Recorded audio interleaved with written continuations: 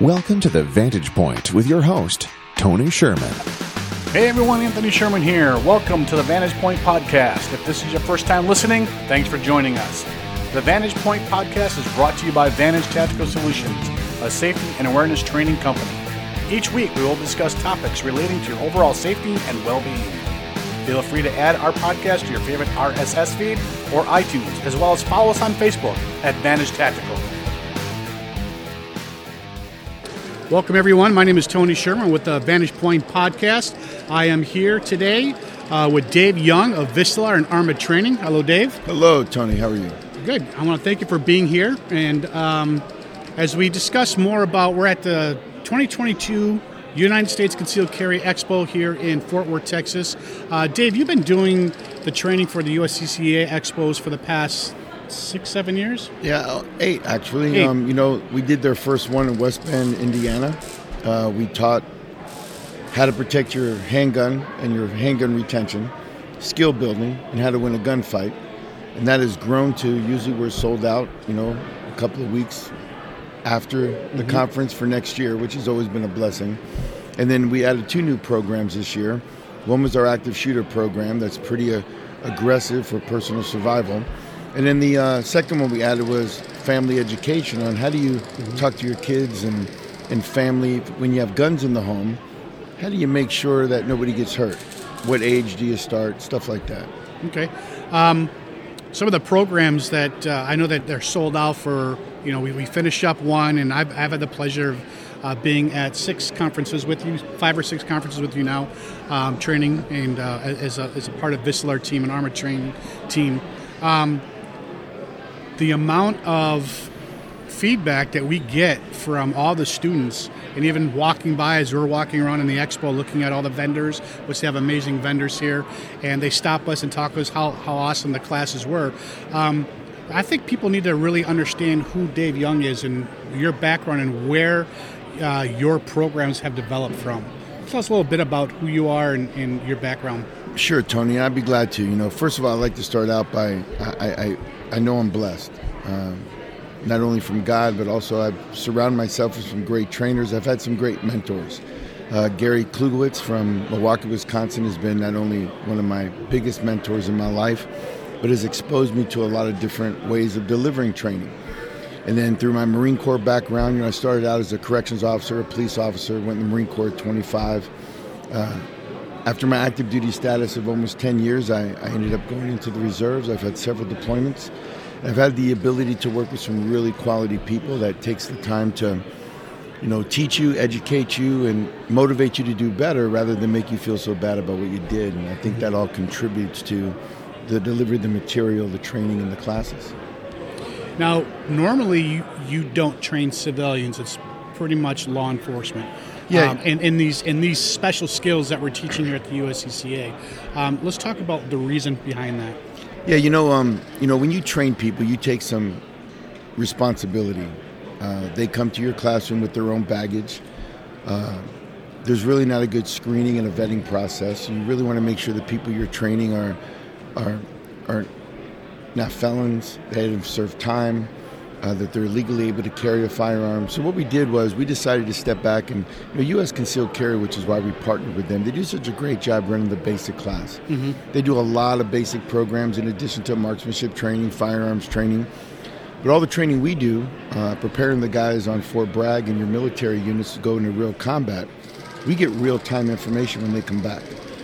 So we wanted to make sure that we kept the military, police, security, correctional training.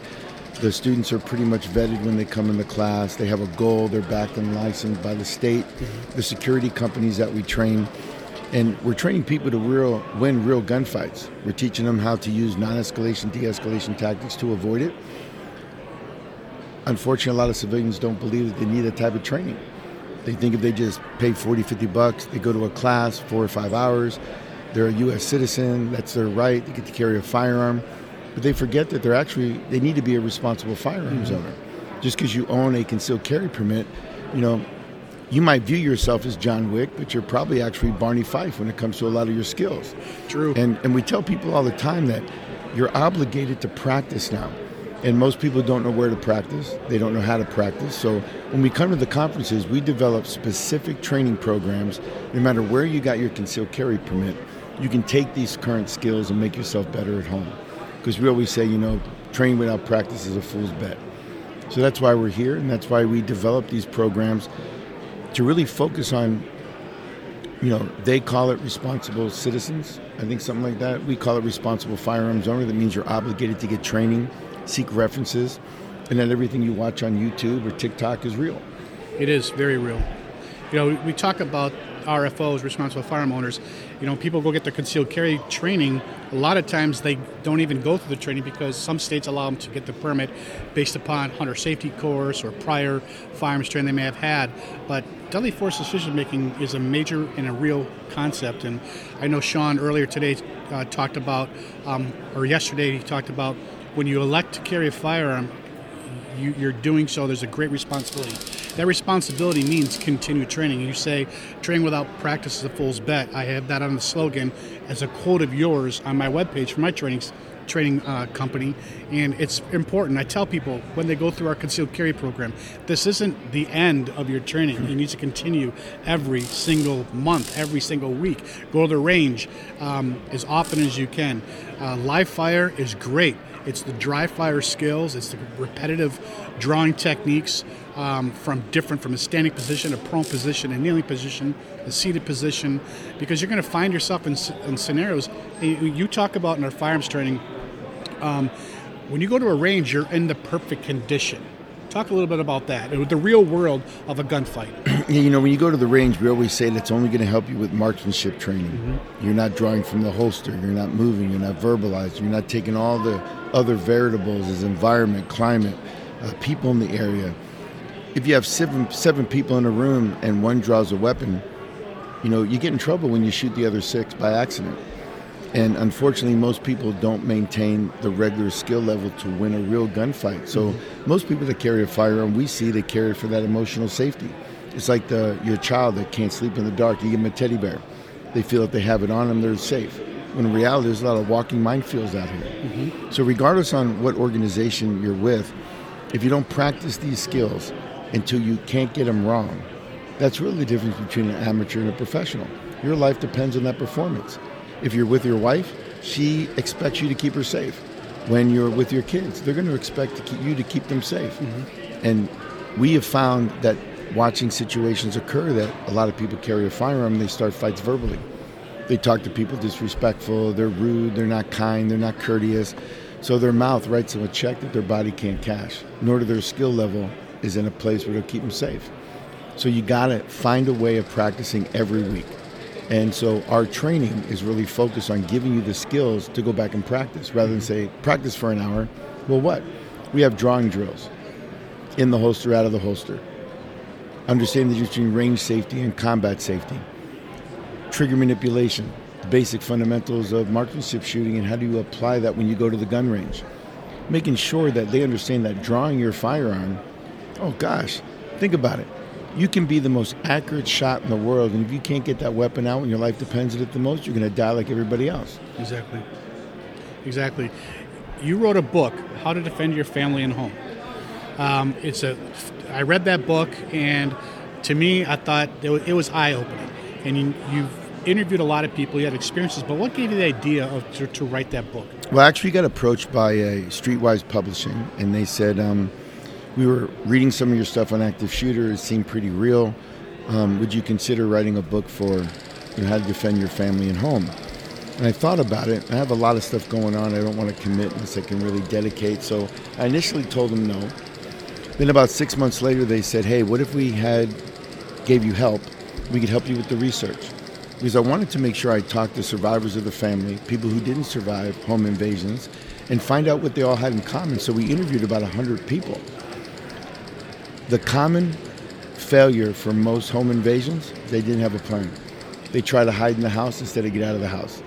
They had weapons in the house, didn't train how to get to those weapons. That it was so chaotic that they weren't thinking about all the things they could do to have a deterrent. There's a bad guy philosophy most people need to understand. When you raise their effort and lower the reward, you discourage the attack. What visual deterrence do you have that when they drive by your home, do they see you have a security system?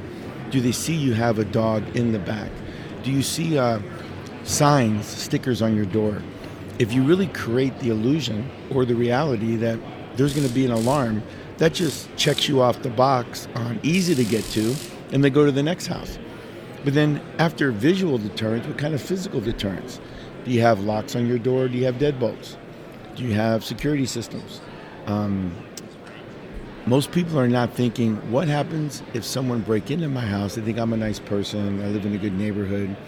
But they just need to realize that if you don't raise their effort, you don't lower the reward, then you do the opposite. You lower the effort to get into your home, you raise the reward, you encourage the attack. Mm-hmm. So there's property walks you can do, and I found out nobody did those. I mean, if you're listening to this podcast, go do a property walk around the outside of your house right now. Check every screen, see if it's cut, every window to see if you have pry marks, open up every door, check the strike plate for any tool marks.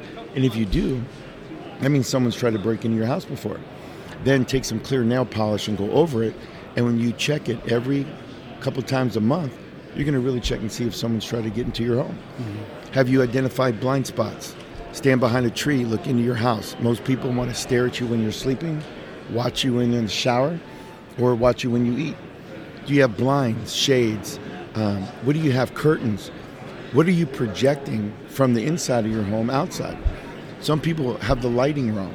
So there's a lot of things you can do to create a visual deterrent. None of these people that we interviewed over the year, took 2 years to write the book, had those things. They had very limited visual deterrence. And then they didn't have a plan when it happened. Everybody hid in the home. Because you have a lot of, there's a difference between logical reasoning and tactical reasoning. Logical reasoning makes sense, so they do it. Someone comes in your home, hide. But a tactical decision is going to take consequence for actions into consideration. And if you can't get out of the house, then you got to pick where in your house you're going to engage that person or persons. A lot of home invasions, a majority of them happen with 2 or more people. Plus you got a driver in the parking lot, you got someone watching the house, you got 2 or 3 people in the house. You got to put a plan together. You can't just wing it from the hip. So the book was written to give you a plan after every chapter, give you some drills to do with your family. Mm-hmm. And it was a basic entry. We only skimmed the surface. We didn't talk about using your guns. The next book will. We didn't talk about using knives, making fire bombs in your home. Because most people don't want to ruin their home, mm-hmm. right? But if you're going to stay in the home, it means you got loved ones that can't leave. You got people on breathing machines. You got people that are hurt or injured. Cognitive learning disabilities, handicap, whatever words you want to use, you have to stay in the home, so you're going to defend it. Right. That's why we titled it How to Defend Your Family and Home. And again, that's a great book. A lot of the topics that Dave just touched base is in that book. I highly recommend it, and I'm going to do a screenshot here of Dave's book, How to Defend Family and Home. You can buy it both on Kindle or paperback, right through Amazon, and in the comments below, I'll go ahead and paste a link to this. So easy access to it. Dave, I want to thank you for being part of the podcast today. Thank you for your leadership and all that you've done. You've been not only a good friend of mine, but you've been an outstanding mentor to me in my ability to do the training. So I want to thank you for taking the time for being here. And any last words? Whenever you think you're safe, step back and develop a plan for what happens. And if you can't answer, what do I do if this happens? Don't stop training. And training is a shared responsibility, so we need to keep everybody safe out there together. So thanks for having me. And that brings us to the end of our show. Thank you for listening. The Vantage Point podcast comes out every week. If you have any questions, email us at info@vantagetactical.com or post a topic on our Facebook page. You can also leave a message with a request or your question at 414-377-4225. Again, thank you for listening, and join us next time on The Vantage Point. And remember, be aware, be prepared, survival through training.